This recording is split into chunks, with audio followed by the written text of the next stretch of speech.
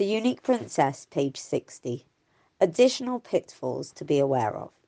The danger of the word everyone. Women are engaged in a constant battle between themselves and everyone. It's very easy to do what everyone is doing.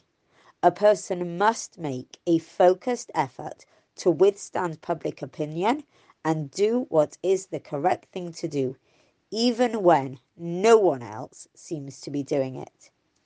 Penina stood in the clothing store holding 2 items in her hand. One of them she knew was perfectly modest. The other was definitely not perfect in that respect, but everyone was wearing it. What a difficult choice. The danger of an inauthentic Kiddush Hashem. Women have a natural desire to be close to their Creator. Sometimes, however, they make a mistake and think they are sanctifying Hashem's name, presenting a dazzling outward appearance. After all, if people see how gorgeous religious women look, won't they be inspired to embrace a Torah lifestyle too? This is not correct. Her natural beauty, amply assisted by an array of cosmetics, made Yafa stand out in the crowd.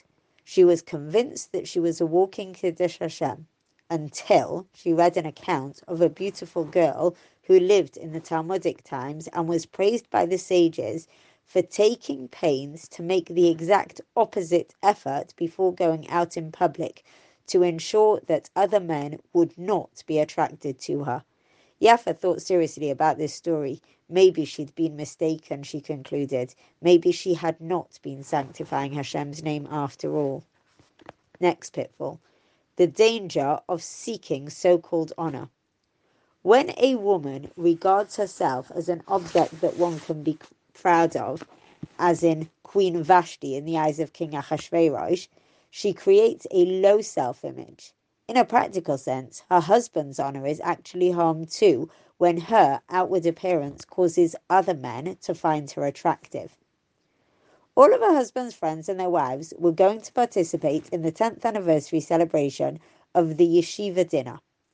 Dietza went to a great deal of trouble to dress in a way that would make her husband proud, but she felt very foolish when her husband's Rosh Hashiva spoke about the need for Jewish women to truly work on improving in this area of modesty. Being aware of the pitfalls will help us grow.